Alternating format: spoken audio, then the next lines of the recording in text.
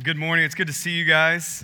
My name is Tim. I'm the pastor here, and if you're new, I just want to welcome you. I'll be in the back after the service. Would love to meet you if I haven't done so already. If you're not new, I want to welcome you back. We're in week 5 of this series called Living Hope, just going verse by verse in the book of 1 Peter, talking about hope through suffering and what all that means and who we are in Christ and how we live out of that. And so if you've missed any of that, it's a rich, rich book. There's so much in there. And so if you've missed any of that, you can go on iTunes, search Phoenix Bible Church. You can go on our website, phoenixbiblechurch.com, and get caught up. I think it will be helpful for you. Happy Super Bowl Sunday. Yeah? I see a couple jerseys. Couple? Maybe? You guys embarrassed to show your face? There's one. There you go, Jason. Arizona's out. I'm so sorry for you guys. Dallas is also out, but that's the way it is every year. And so I kind of check out about this time and start looking towards the draft and next year. And I'm an optimistic Cowboys fan, and so you can pray for me. But I hope you guys enjoy the Super Bowl. It's going to be a fun time. Invite friends, invite neighbors. Use it as an opportunity to be hospitable, to be missional, to reach out to people who may not know Jesus. It's a great time. Everybody watches the Super Bowl. It doesn't matter if you like football or not. And so enjoy that later today. As the Super Bowl is upon us, there's lots of shows on TV about the Super Bowl. And so there was one the other night that I watched on the 85 Chicago Bears and their Super Bowl run. And I didn't intend to watch the whole thing. I was flipping through channels, and it was on ESPN, and it was so compelling that I ended up watching the whole thing. And if you didn't see it, or if you don't know what I'm talking about, it's these guys who played in that season, who went to the championship, won the whole thing, and they're interviewing the key players on the team. And all of them are talking about these big football players who played long ago. They're all talking about this team and how they fought for one another like a brother, and for the guy next to them in the locker room, the guy sitting across from them in the locker room, and how they gave it their all for these men. And these guys are talking about how special that was. And at the end of it, they asked each one of them, like, do you have any regrets? Is there anything you would change? And to a man, every one of them said, no. I wouldn't change anything. I would go back and relive every moment for these men. They had one of the coaches, Buddy Ryan, who was the defensive coordinator, and he's in the latter stages of his life, not doing very well, and they would go on site to his house, and they would show him, and he, at the very, very end of the show, was communicating to his assistant as she typed out this letter because he could no longer use his fingers. And she's typing out this letter, and they start to play some music to set the ambiance. And then they begin to give this finished letter to the players. And they slide it across to each player, and they start reading it out loud. And it's all about how this coach who brought this team to the Super Bowl, all about how he loved them, they're his heroes, how he would do anything for them.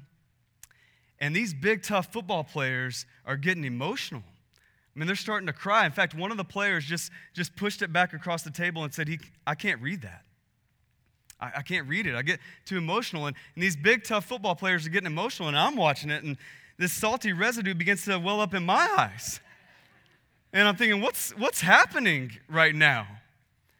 But you saw this special moment where these guys realized they were a part of a team. You saw a community develop around a cause. You saw a people come together over a purpose. You saw a family that was built. A family that was so strong, they said, even though I have these physical pains from playing such a violent game, even though I have emotional struggles, and some of them did, they said, I would go back and I would do it all again because it was that important, it was that special. Listen, if you know Jesus Christ, you are part of a family that's way bigger than that. It's way bigger than the Super Bowl, way bigger than a sport, way bigger than a team. You're part of a family that's built on Jesus. And that's what we're going to dive into today, is how special that is, what its purposes are, how you can participate in that, how some of you need to step out in participating in that. And so we're going to dive in that today. So if you take notes, here's our big idea. It's that we are a family built on Jesus. to declare and demonstrate his blessings. We are a family built on Jesus to declare and demonstrate his blessings. And so we're just going to walk right through that the rest of our time together. So if you have a Bible, take a look at it with me. You can also look on the screen. Verse 4, it says, as you come to him. That him is Jesus. And then Peter begins to tell us just briefly what Jesus is like, that he's a living stone. So Peter's saying he's alive. And he's not just alive, but he's a chosen stone. He's precious. He's the most precious stone. Jesus is alive and he's precious in the sight of God. But he also says he's rejected. If you read the Gospels, you know a lot of people love Jesus, follow Jesus, but a lot of people rejected Jesus. It's the same way today. He's chosen, precious, alive, but he's also rejected. In verse 5, if you look at that verse, he says we're similar to Jesus as believers in him, and that we're living stones. So as we become more like Jesus, as you grow to follow Jesus, you become more alive. You become more like Jesus. You become precious to God. We're going to read later on in this passage that you're a people for God's own possession. That God talks about you when you're in Christ as God's treasured possession. And so we become more like Jesus as we follow him. And he says, we're being built up into a spiritual house, that believers are like a collective temple. In the Old Testament, if you're familiar with it, it talks about the temple as a holy place. But what happens after Jesus comes, he lives, he dies, he resurrects, he gives us his Holy Spirit, and no longer is the holy place a place, it's a person, it's a people. So that you are a holy people, and you're being built up like a spiritual house. He's describing a family that's being built up. And maybe some of you look around, and if you're honest, it doesn't feel like that. It doesn't feel like a family. Maybe you came today and you're new and you're not really sure who anybody is around you.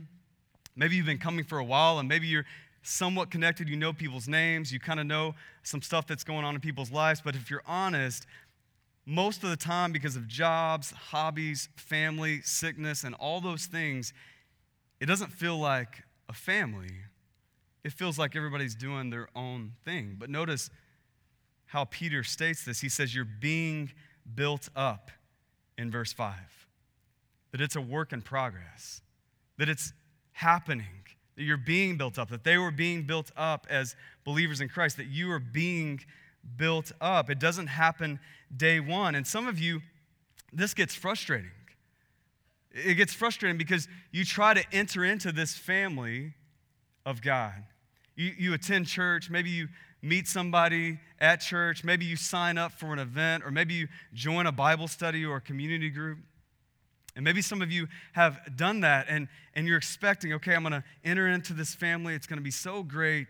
People are going to come alongside me. I'm going to lock arms with fellow believers. And maybe it doesn't happen right away. Have you had that experience? Maybe you walk into a community group and you're brand new, it's your first time, but people kind of act like you've been there forever. They don't ask you your name, they don't ask you your story, and you think, why did I do that? That was so awkward. Like, nobody even asked me any questions. Maybe you come to church and you sit here and you get here early and you got your notes out and your Bible ready, but nobody comes to talk to you. Have you ever had that experience? Hopefully you didn't have that experience today at Phoenix Bible Church. But sometimes we have those experiences and we don't experience this family, this spiritual house that Peter is describing, and we don't experience it right away. And many of us get frustrated. You need to notice that he's saying this is a process, that we're being built up. This is a formation that happens over time. And this is something true in all of life, that most things that matter are hard and slow. Right? Just read the Bible. If you're new to church or new to Christianity, just let me tell you something about the Bible, is that most things that happen in the Bible are long, they're hard, they're slow. And God uses those things to do amazing works that glorify him, that bring people joy. But oftentimes they're long, they're hard, and they're slow. You don't see many people winning the lottery over and over. Like, you don't see many people just experiencing this Powerball rush, the success over and over and over in Scripture. You see a lot of difficulty, but you see God shine through that difficulty. And that's really true about all of life, that anything that actually matters is a process, right? I'm reading a book right now. It talks about how we all want large, fast, and famous. We all want large, fast, and famous. We want that in the church. We want that in our personal lives. We want that in our career. We want large, fast, and famous. But what he talks about is most of what matters in life is small at first, that it's long, and that it's mundane. That you think about what it takes to learn the piano. We have some amazing musicians up here. One of them teaches my daughter how to play the piano. And listen, it takes a long time. She can testify to that. My daughter's 6 years old. It takes a long time to learn how to play the piano. She can't get up here and lead worship yet. One day, we're praying for that. But right now, she's not there. It's a long process. You think about parenting. Some of you are parents in here, and you know that at 3 months old, you're not an expert. Sometimes we joke about that, like, oh, you're the expert now. And it's a joke because you're not the expert yet. Like sometimes you get it figured out about year 18, and then they move out of the house, right?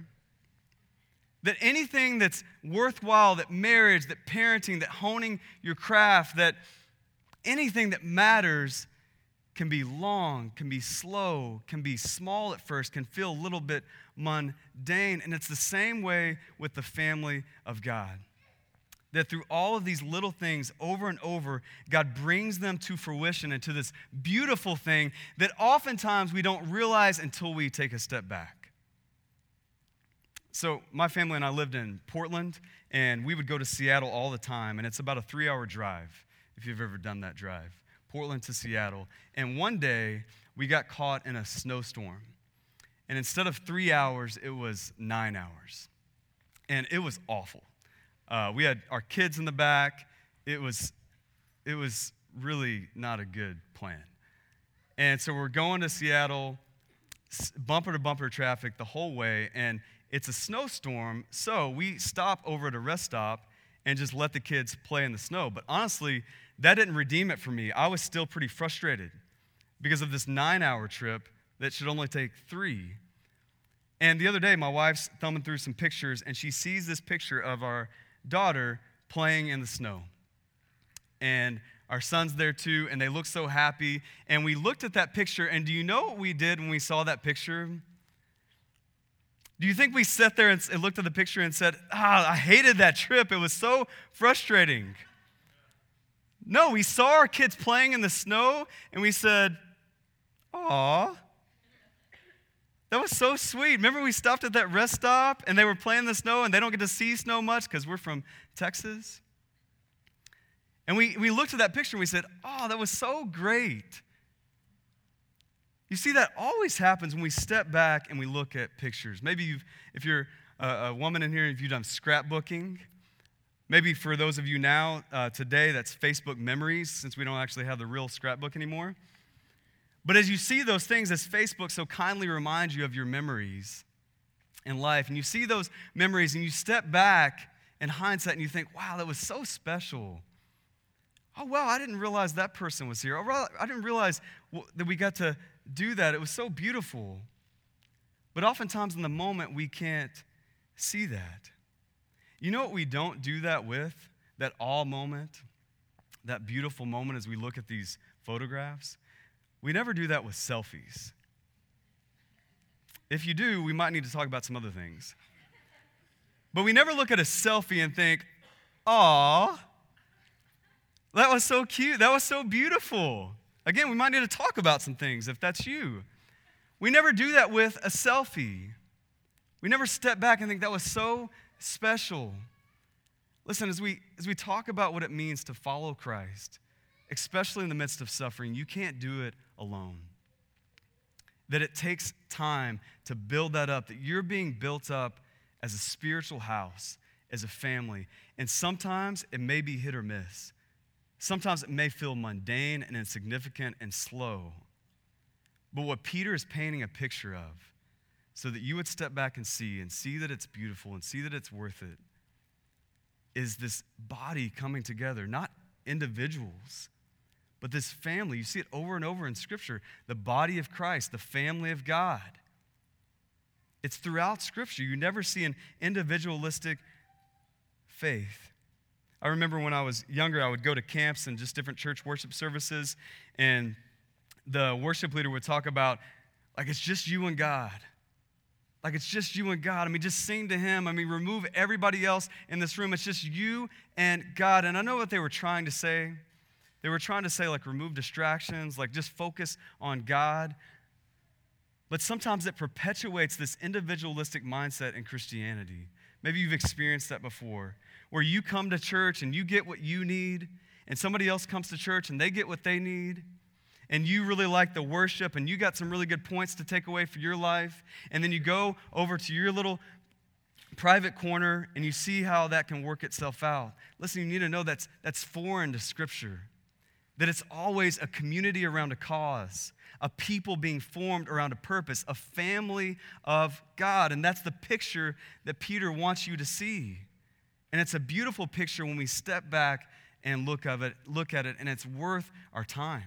It's worth that process that is hit and miss at the beginning. It's worth it to keep going back and making that effort to experience this spiritual house that's being built up over time. Peter paints that picture for us. I hope you see that. I hope you see that we're living stones. He uses that imagery that we're stones, like built in a wall, like in a house, so that if you're not there, there's gaps in the house. Do you see that? That if you're part of this family and if you're not participating in it, that there's cracks that develop in that house. There's gaps, that there should be a stone next to you, a stone across from you. And if there's not, there's gaps. That we're a family built on Jesus. That's the next thing we're going to see in verse 6, that we're a family built on Jesus. It says this in verse 6. Look at the verse. For it stands in Scripture, behold, I am laying in Zion a stone, a cornerstone, chosen and precious, and whoever believes in him will not be put to shame. So the honor is for you who believe, but for those who do not believe, the stone that the builders rejected has become the cornerstone, and a stone of stumbling and a rock of offense. They stumble because they disobey the word as they were destined to do. There's a ton in this passage. We're not going to get to it all, but we're going to try to do our best. Peter is referencing 3 Old Testament passages when he talks about the cornerstone and these stones. Isaiah 28, you can write these down, read them later. Psalm 118 and Isaiah 8. It's this imagery of a builder that's going through stones and trying to find the best one to use as the foundation. And I'm not construction savvy. I'll just get that out of the way on the front end. I've never built a house, but I do take my kids to Home Depot. And on Saturdays, maybe if you're a parent, you've done this, there's this workspace for kids, and you get to go in there and build a little project with your kids. And so we did this yesterday, and it was a Valentine's Day mailbox. And the same thing with every project. This one was no different. There's always this one piece that you start with, because it's pretty crazy. I mean, they give like 3-year-olds a hammer and nails, and you're in kind of tight quarters, and they're just banging away on these projects. And I don't think we signed a waiver. I tried to ask Jaya last night, my wife. I was like, did we sign a waiver? Like, that's crazy that they let us do that. But we're doing that, but they give this foundational piece that makes it easy for the kids to learn how to put this thing together. It always starts with this one piece, and then everything fits around that, and they can figure it out. And it's the same way in life. We all have this foundational piece that we build our lives around. Maybe for some of you, at one point in your life, that was your career. And you thought, I'm going to put everything in order around this. Maybe at some point, maybe now, it's your family. If you're honest, like your day-to-day, your week-to-week, that everything falls into place, situates around your family, your schedule, the kids' school. And not that those things are bad, but if you're honest, everything falls around that. Maybe it's everything falling around money and everything being put into place around money. We got to save this much, buy these things, shop at this store, have these items, achieve these goals, and all you talk about, all you think about, and all your affections line up around that. You see, all of us will build our lives on something.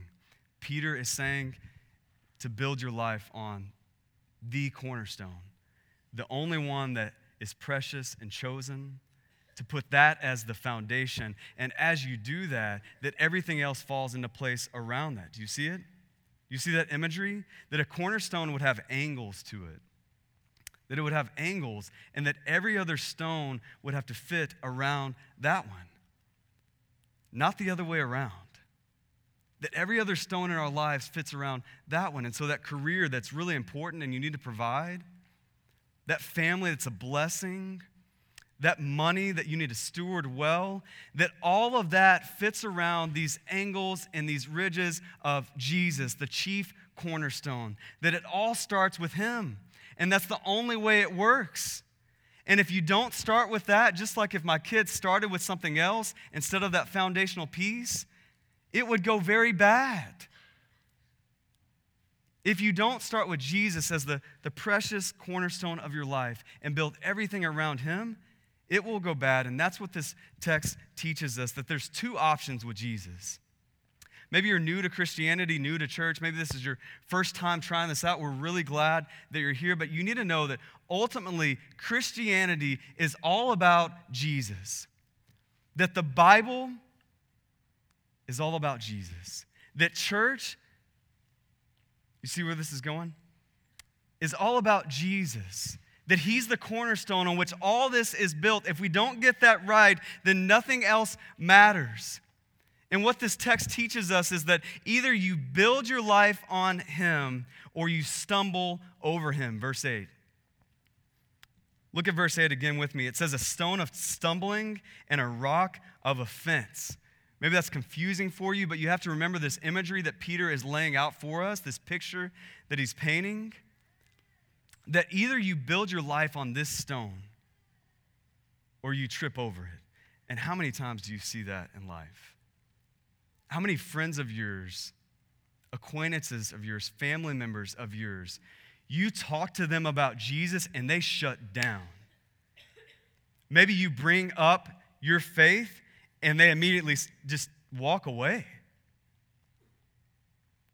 Maybe you talk about how your faith sustained you during a difficult time, and your friend or your family member or your coworker just, that's a crutch. I mean, good for you that you need that.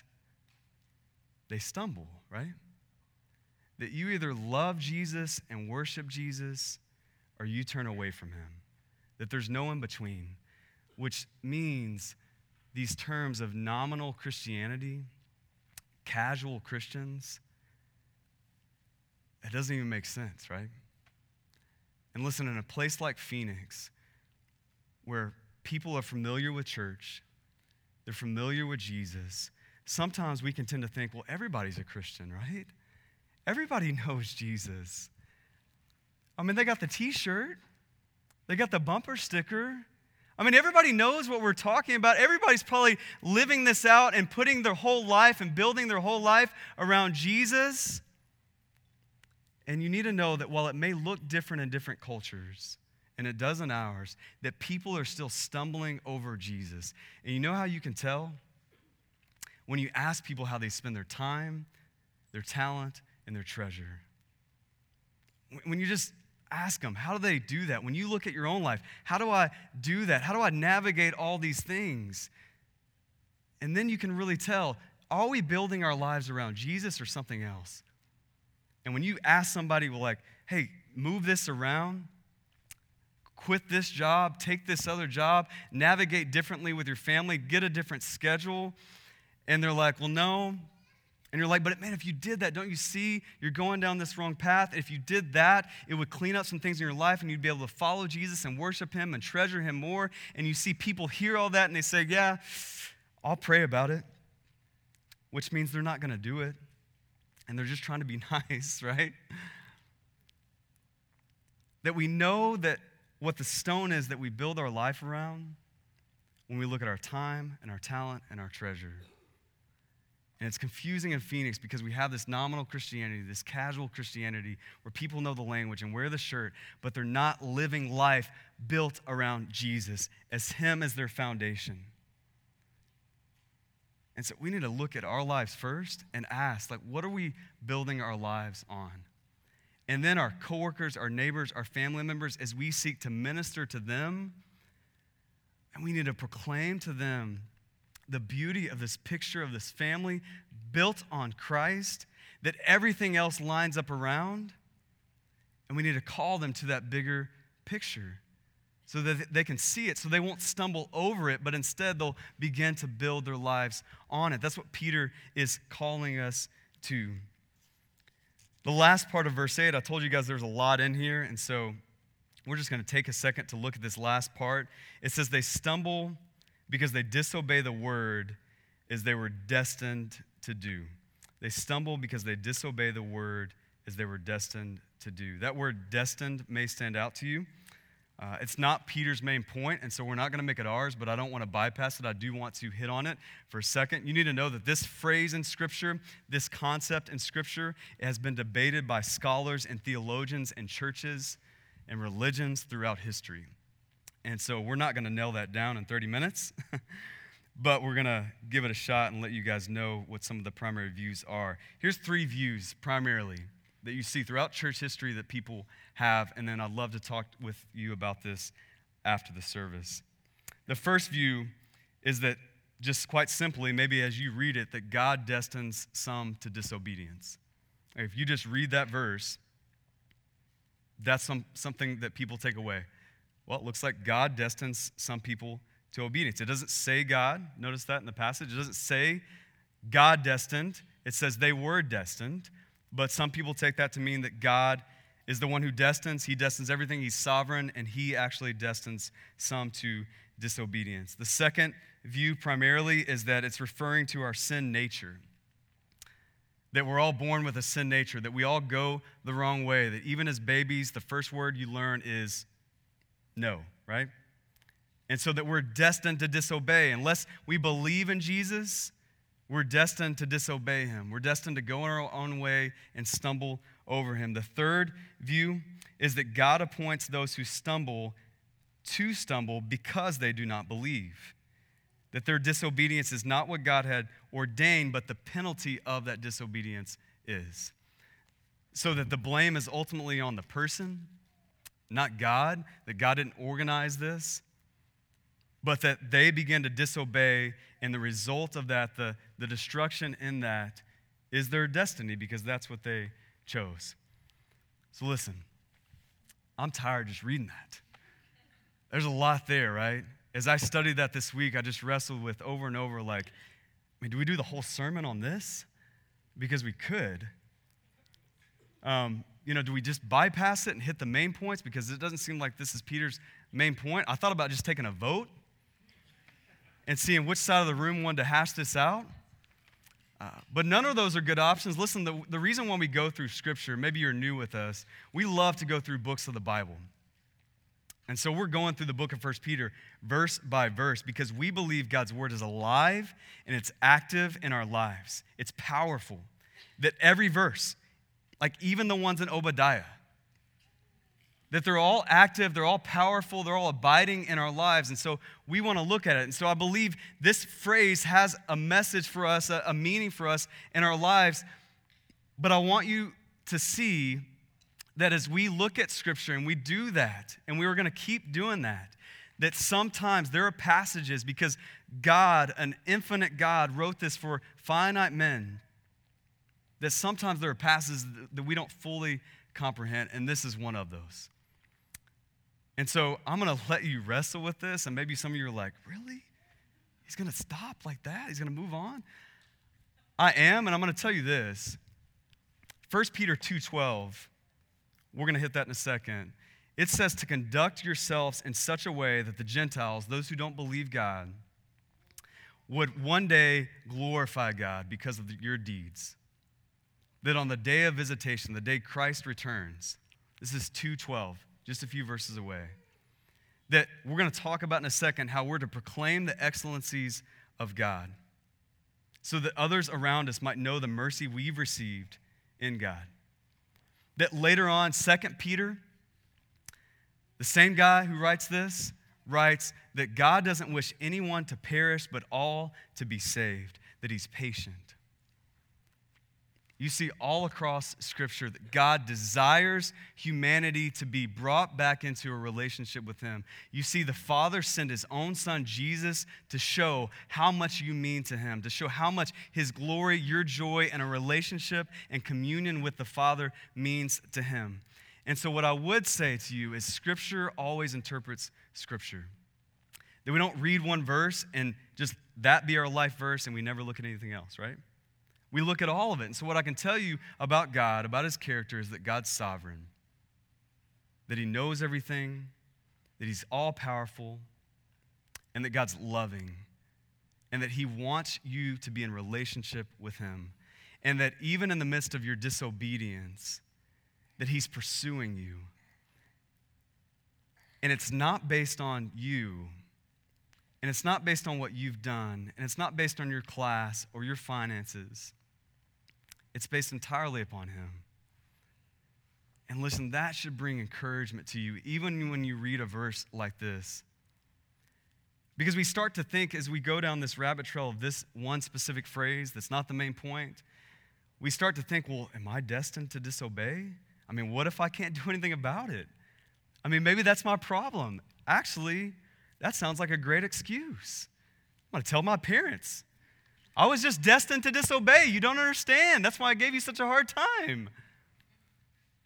Because as we start to get wrapped up into that thinking, we lose sight of God, that he's pursuing you, that he's empowering you, that he wishes for you to be saved and brought into his family. And as we're going to read in a second, that he wants you to proclaim, to practice his blessings in your life.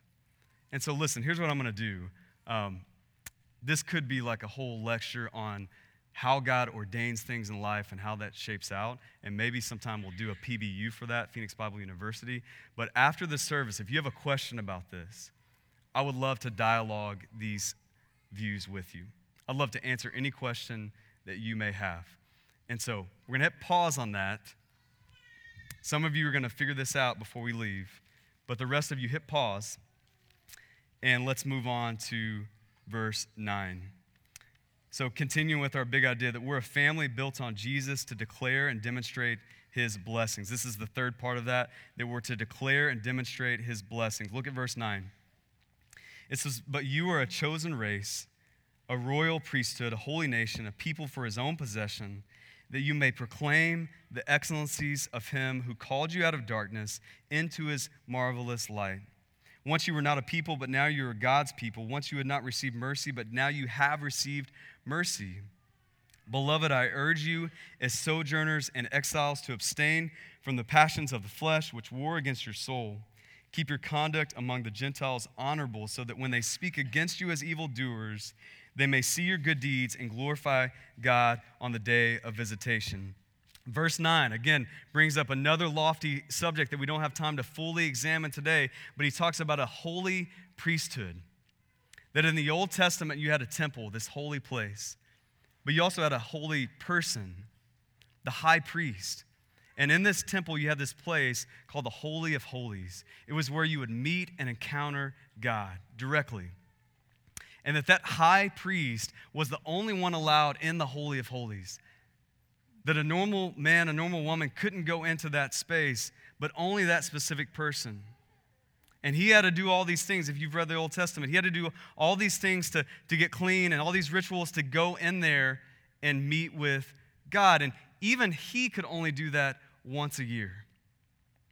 And so that's the imagery that Peter is referring to. That's the account in the Old Testament that Peter is referring to. And what he's saying is that you are now that. Do you see that? That you are now a royal priesthood. You are now a holy nation, a people for his own possession, that all of the functions of a priest, a mediator between you and God, a teacher, a minister, that all of those functions, that all of our access, that you now have it directly if you have placed your faith in Jesus. That Jesus came, Scripture says that he tore the veil. So the veil in the Old Testament in the temple that prevented you from entering into that place, that veil has been torn. It's been removed, other verses say. That if you've believed in Jesus, he is now your mediator. And that you don't need a holy place, that you don't need a holy person, that you have Jesus Christ, and you can go directly to the Father. Again, there's lots of implications with that. I want to just focus on two. Again, you should write these down. It's a big concept in our Bible. But two implications of this is, the first one is that you are the church. So the church is no longer a place you go, a building that you attend, a service that you worship in. You are the church. So as we talk about this spiritual house, this family, that's you. And that's you on Sunday, and it's you on Monday, Tuesday, Wednesday, Thursday, Friday, and Saturday. That you are the church, that you are this holy priesthood, that you don't need a mediator anymore to access God, that you can provide and function in all of these roles that a priest would have because of Jesus. Does that make sense? Listen, that should be encouraging to you. That should be challenging to you as you think about that you are the church. I know for some of you, I talk about we are going to do this. Like we are going to put on this event. We are going to plan for this year as a church. And some of you, I can tell, you think like there's a we behind the curtain. There's a we like some special like mercenaries that I have in secret that are going to take care of this. And listen, you need to know that we is we. That we is you.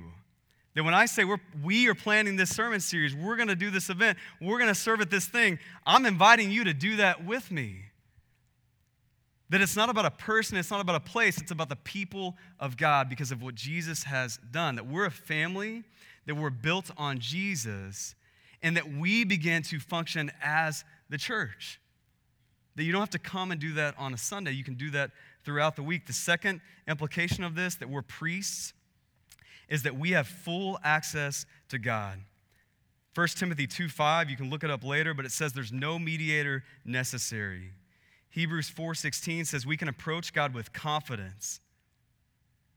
We can confess sins and move on. 1 John 1:9, that he'll forgive us. We have full access to God. This breaks down all pretense. This frees us up to talk to God in our car, to pray to God during the week. This is why we have community groups as a church, Bible studies that meet in homes, is because we believe you are priests. That when you gather around Scripture, that you have immediate and direct access to God. You don't have to come and talk to me to make it count. You don't have to do it on a Sunday so that it actually matters. You have access to God. You can approach him with confidence because of the blood of Christ shed for you.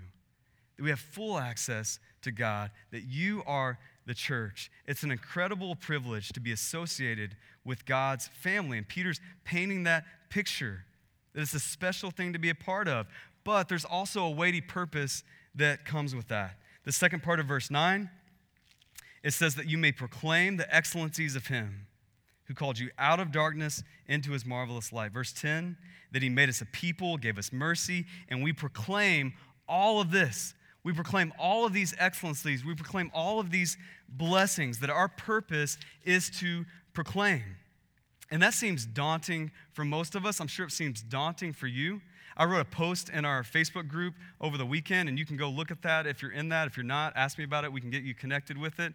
But just of all the ways we can participate in proclaiming Jesus that are just simple ways that oftentimes we bypass.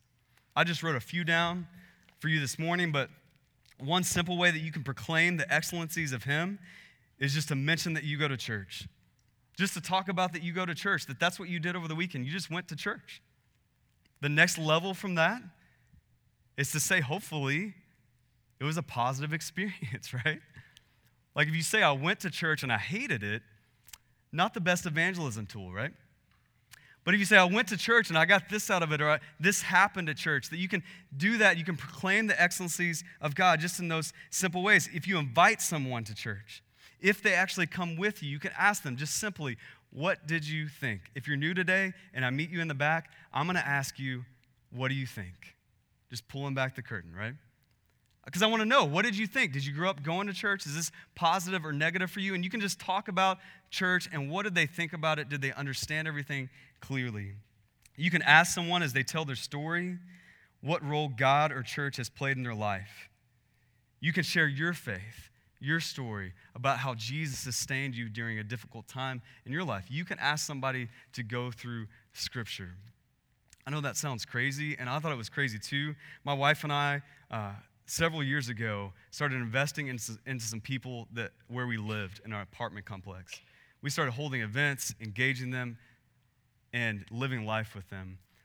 And we thought, let's go through a book of the Bible with them. And we asked like 10 people, and they all said no.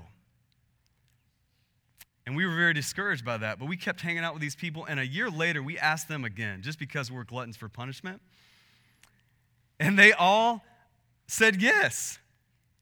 And they all came because they knew us by that point. They knew we weren't weird, and they knew we just actually wanted to read the Bible with them. And they came, and it was one of the most amazing experiences of my life. I've never experienced something quite like that, where I was sitting around 10 people. Some of them knew Jesus, some of them didn't, and we went through the book of Luke together. And some of you think, well, that's because you're a pastor. No, it's not. They said no to me. I kept asking. I kept spending time with them. I kept proclaiming God to them and talking about it with them. And eventually, I got to proclaim it directly from Scripture. And they got to learn about Jesus directly from Scripture.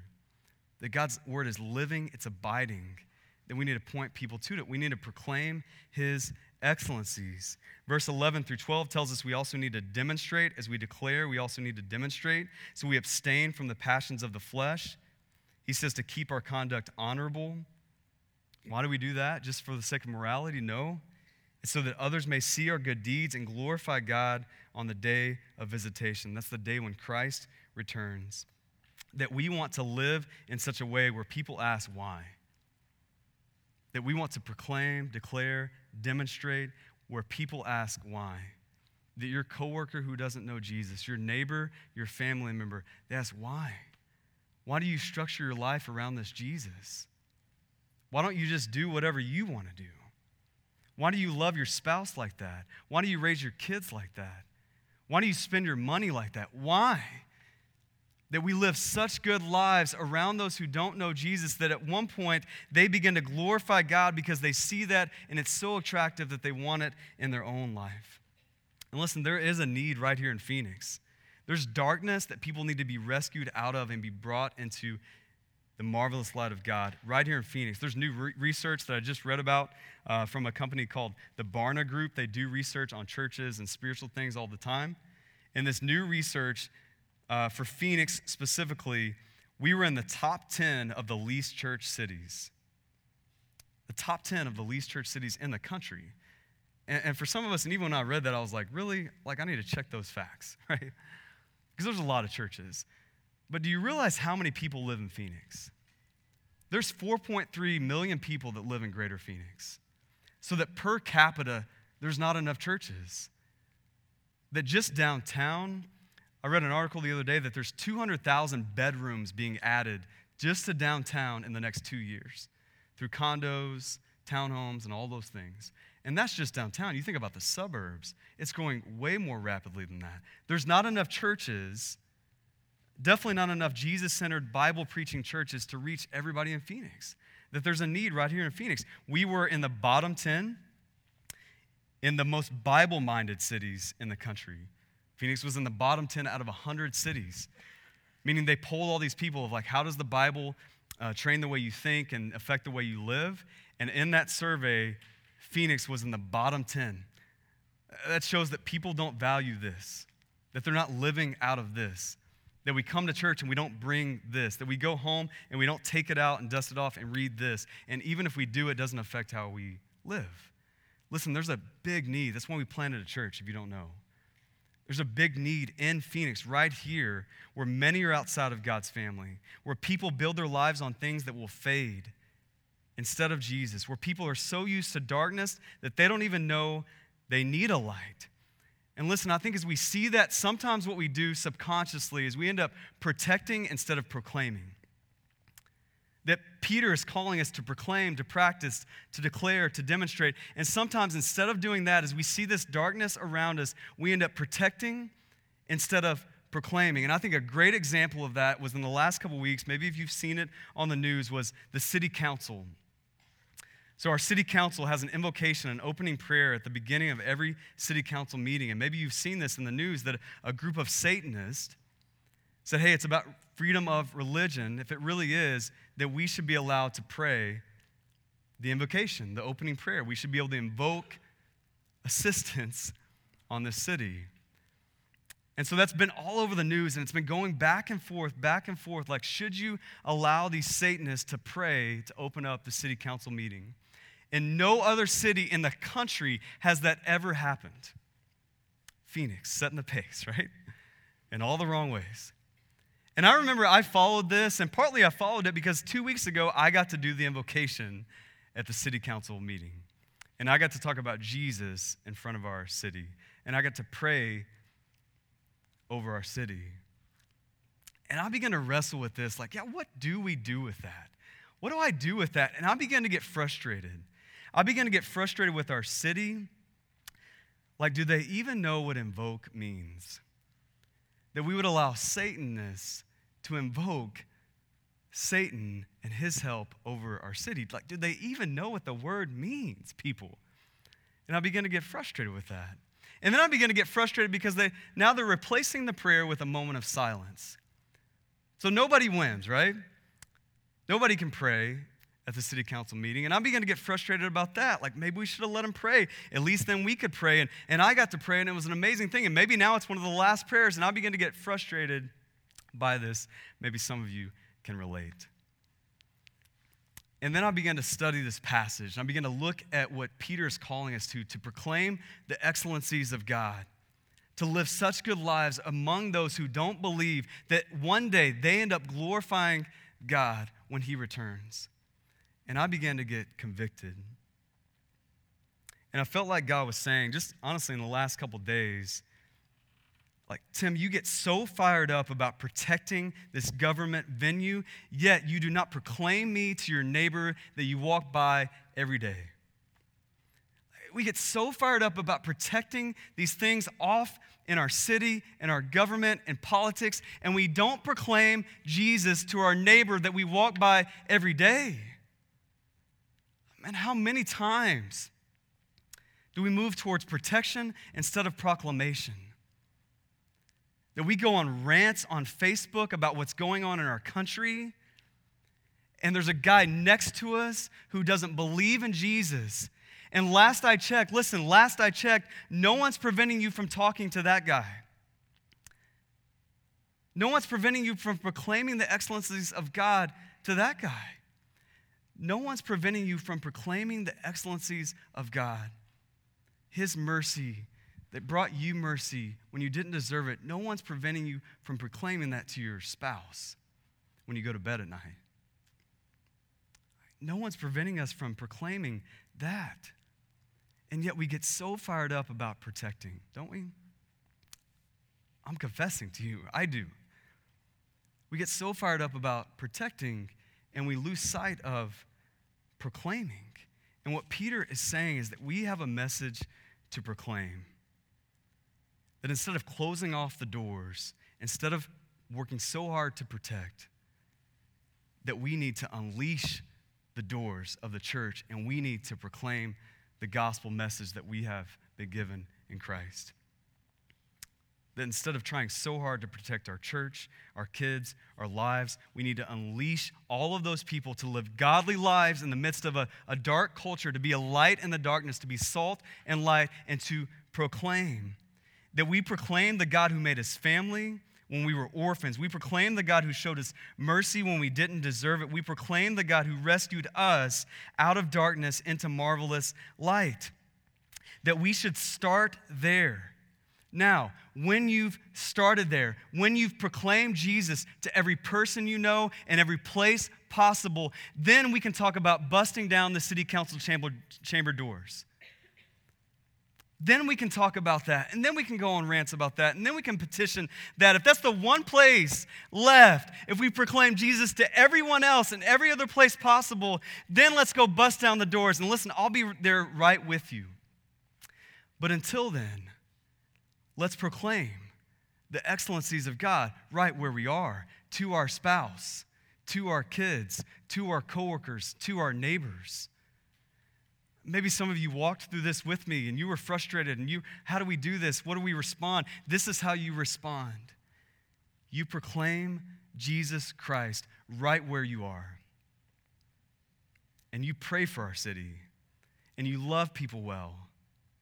And you live such good lives that eventually other people, other crowds of people, other religions, even Satanists begin to look at you and say, why?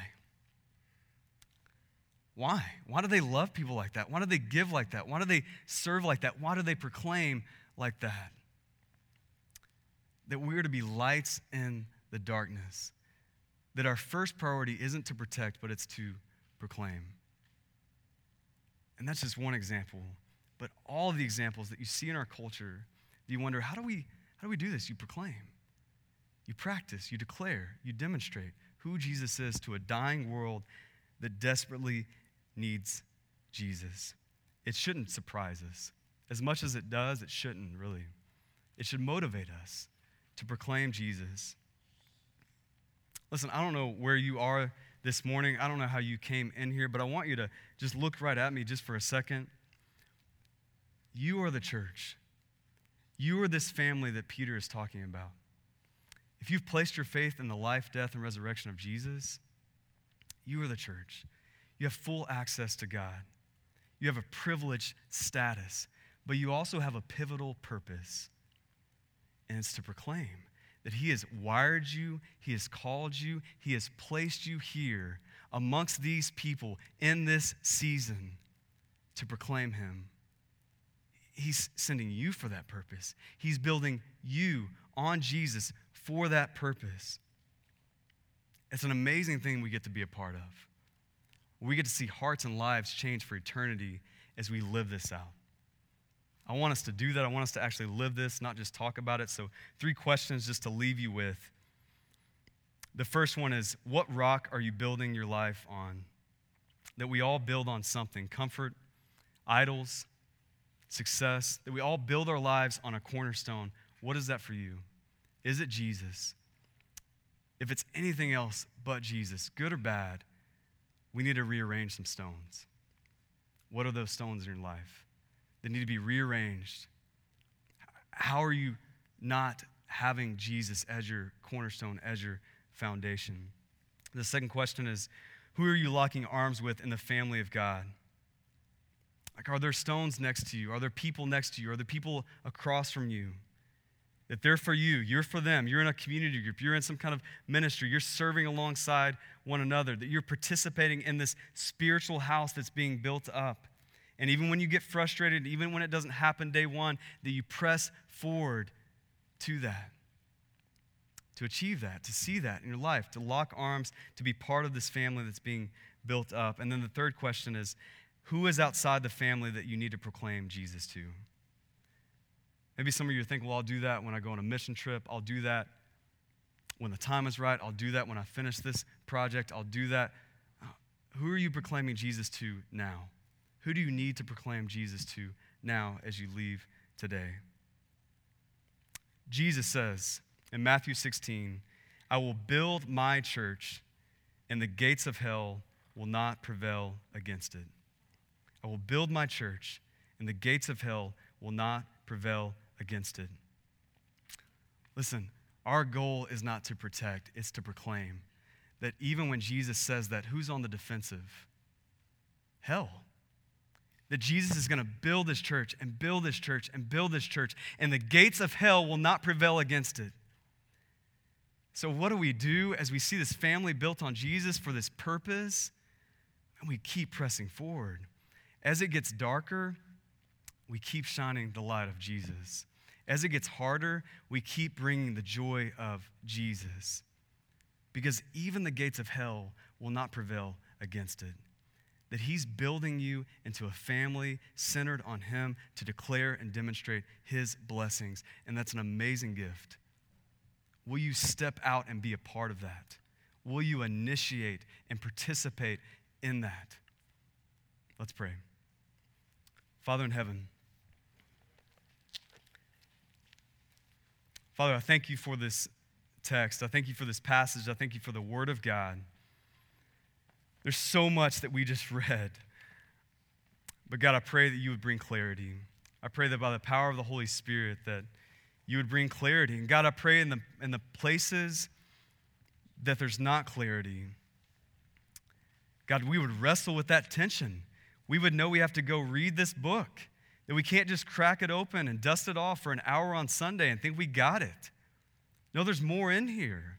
There's more in this passage that we need to go read and go into our community group and study and ask questions. And so, God, I pray that we would. I pray that wouldn't scare us away, but that would draw us to you, that we are desperate for you, in our need for you, in our desire to understand you more, to know you more, to love you more, to live like you, and to lead others to you. God, that this is a family that you're building. These men and women right here, they're a family that you're building.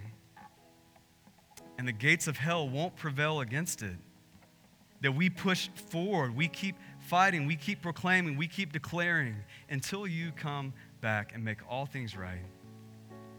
And we lock arms with one another along the way. God, I pray that if there's men and women here that aren't experiencing that they would begin to take a step in that direction. That they would walk out in faith. They would grab somebody before they leave. They would ask a question that they're afraid to ask. They would do whatever it takes to take a step to participate in this family.